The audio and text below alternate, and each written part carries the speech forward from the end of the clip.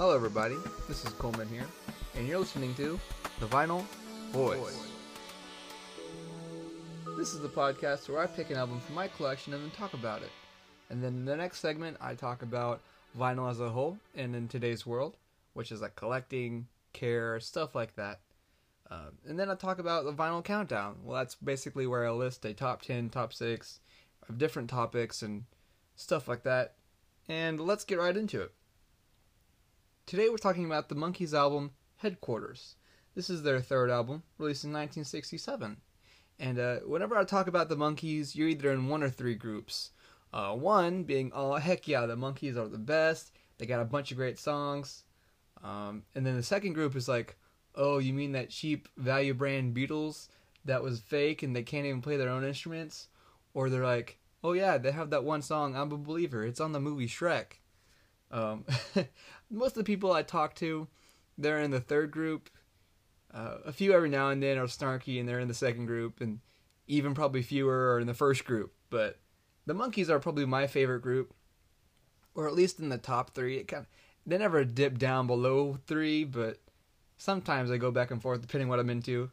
But yeah, we're talking about this album today just because I think it's really important for the group in their history as a band together. If you don't know, the Monkees were based off of a TV show, or they were a TV show about a fake band, and ultimately they became a real band in real life. And that's kind of hard to understand, but if you've seen the TV show, you know, they play music and stuff like that, and it's about silly antics they kind of get into, and so nobody really ever took them seriously as a group. And then they came out with the album Headquarters, and they're like, whoa, you mean they played all their instruments on their albums? And it's not that they couldn't play their own instruments on their previous two, it's that their producer, their producer, Don Kirshner, wouldn't let them for some strange reason. And I don't want to get into all that debacle, but yeah, they took Chip Douglas from the Turtles, and they got together, fired Don Kirshner, and they came out with their third album, Headquarters. And I got the album here. Let's go through the song list. On side 1, you got You Told Me, I'll Spend My Life With You, Forget That Girl, Band 6, You Just May Be the One, Shades of Grey, I Can't Get Her Off My Mind. And side 2, you got For Pete's Sake, Mr. Webster, Sunny Girlfriend, Zilch, No Time, Early Morning Blues and Greens, and Randy Scousket.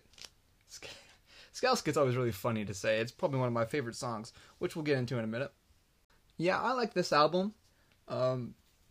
I think it's different from the rest of them just because they have so much freedom of expression.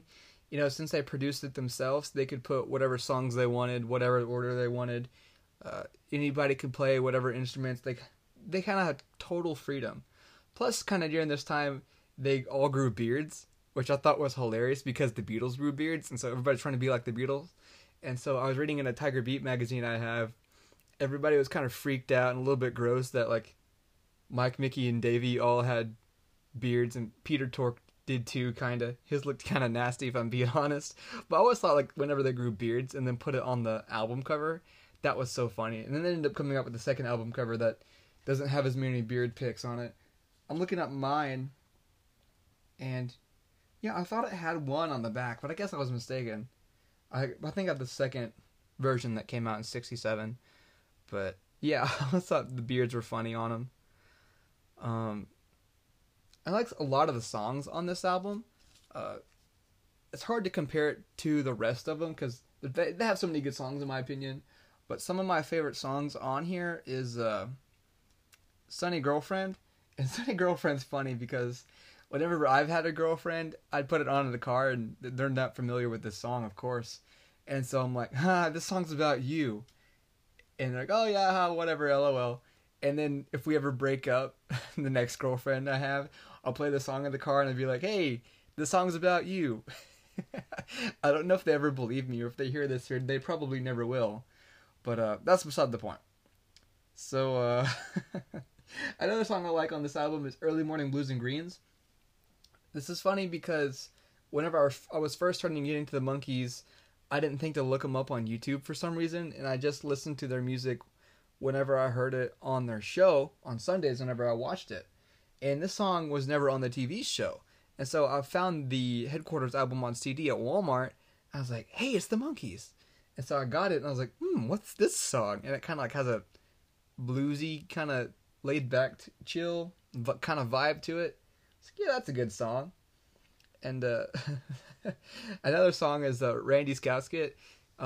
They play this one in the show. It has Mickey in the Rainbow Room, and he's just beating on this timpani drum. And that's how it starts. And I don't know, it just cracks me up. The whole thing just kind of cracks me up. So that song actually talks about the Beatles too. It has a lyric that goes, "For kings of EMI are sitting stately on the floor." It's about I think that was the song that's about a party the Beatles threw for him. I'm pretty sure. I may be mistaken, but yeah, I love that song. So that kind of wraps up today's album. All right, and now we're going to talk about why I collect vinyl and why I think you should too. So to start off, I think collecting vinyl is sort of like a time capsule. People used to bury time capsules and then you dig them up. Like, whoa, what's life like in 1982? Uncle Rico was throwing a pigskin over those mountains. But yeah, that's kind of what time capsule's about. You kind of like jump into that zone. You see what things were like, what the people were wearing, what the politics were doing. So I feel like whenever I collect vinyl, it's kind of the same thing.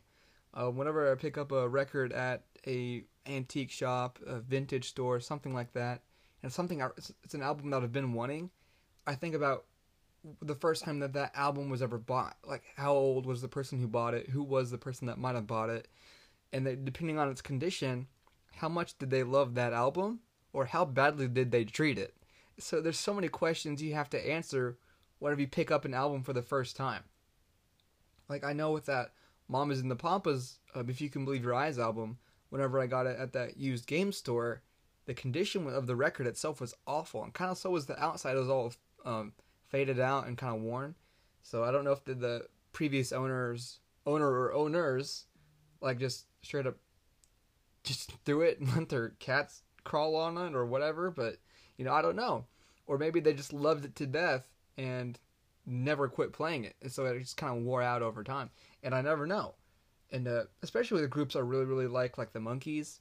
Like, how many people, especially since they're so old too, like how many people sat down, threw this on the table and enjoyed it and listened to it over and over and over and over. Or how many people played it at parties and they go over to somebody's house, like, whoa, look at this new Monkees album. Isn't it fantastic? I heard this song on the TV show. And they share it with their friends, and their friends go, whoa, no way, man.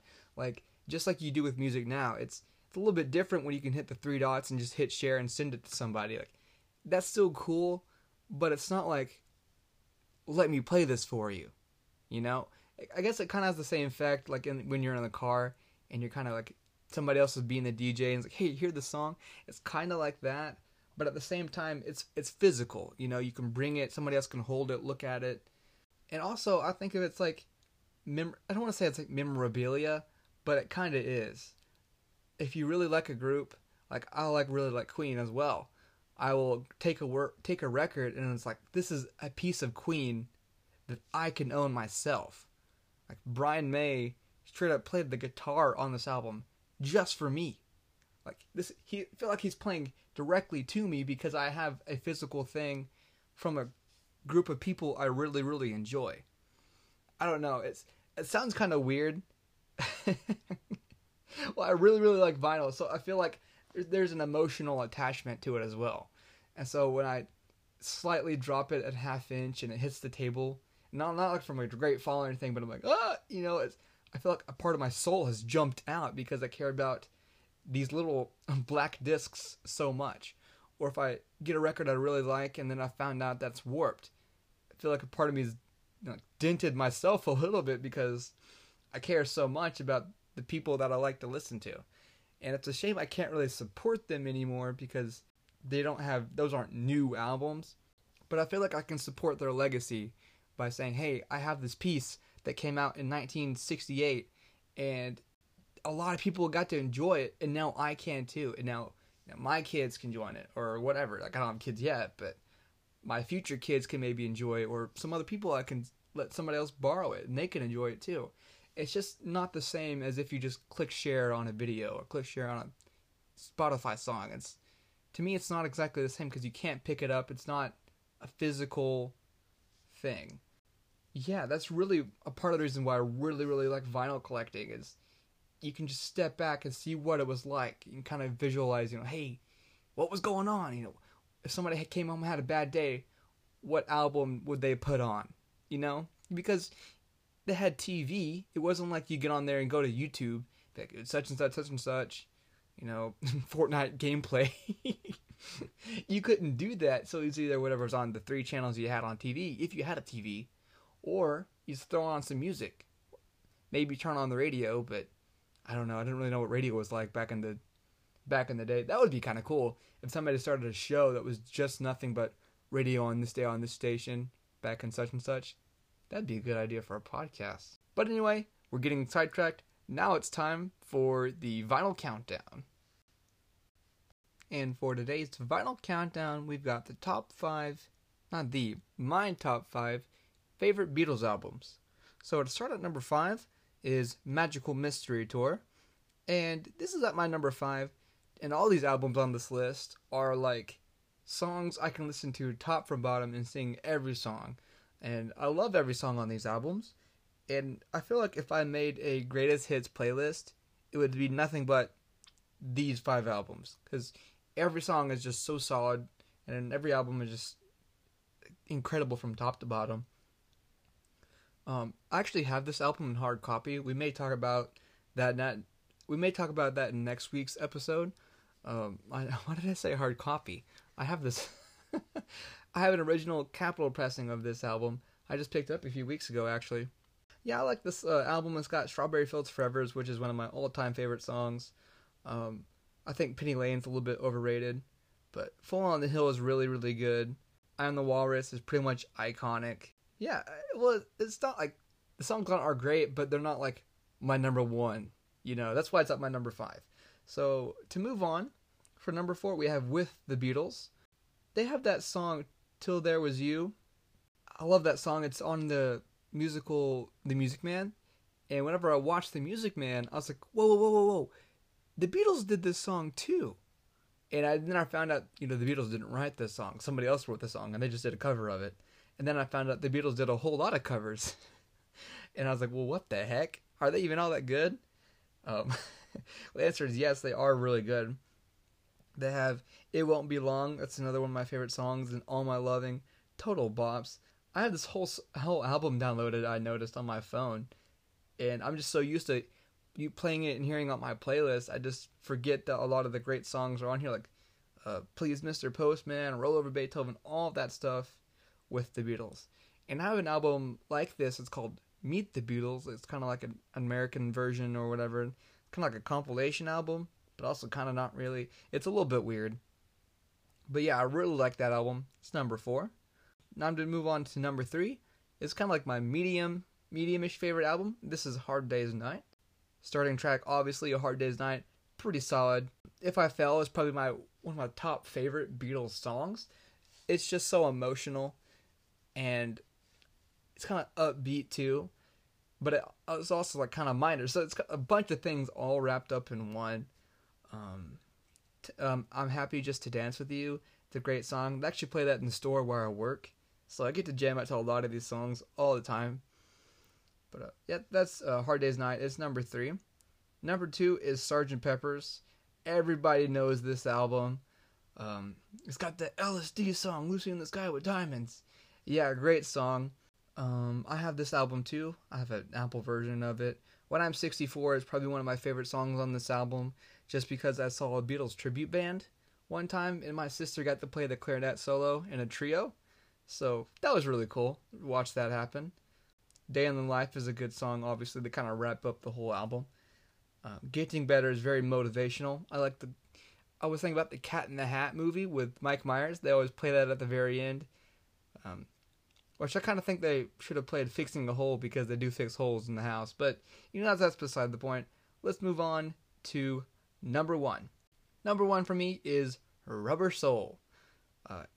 Top to bottom, there's not a bad song on this album.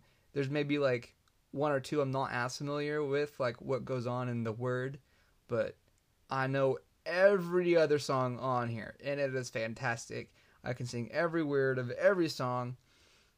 Starting out with Drive My Car, Norwegian Wood, You Won't See Me. And I feel like whenever I think the Beatles sound, my mind automatically goes to Rubber Soul, like all the time. Like, you want to hear the Beatles, what's the best? I don't know if this is like considered maybe the best Beatles album, probably not. It just has so many great songs. Basically, the whole thing is a greatest hits album.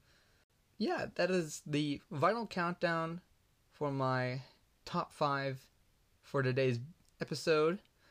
And if you like what you heard today, please be sure to hit that follow button, subscribe button. I don't know what all the platforms say. But if you like what you heard, let me know somewhere on the internet. And hopefully, you'll hear me in the next one. See you later.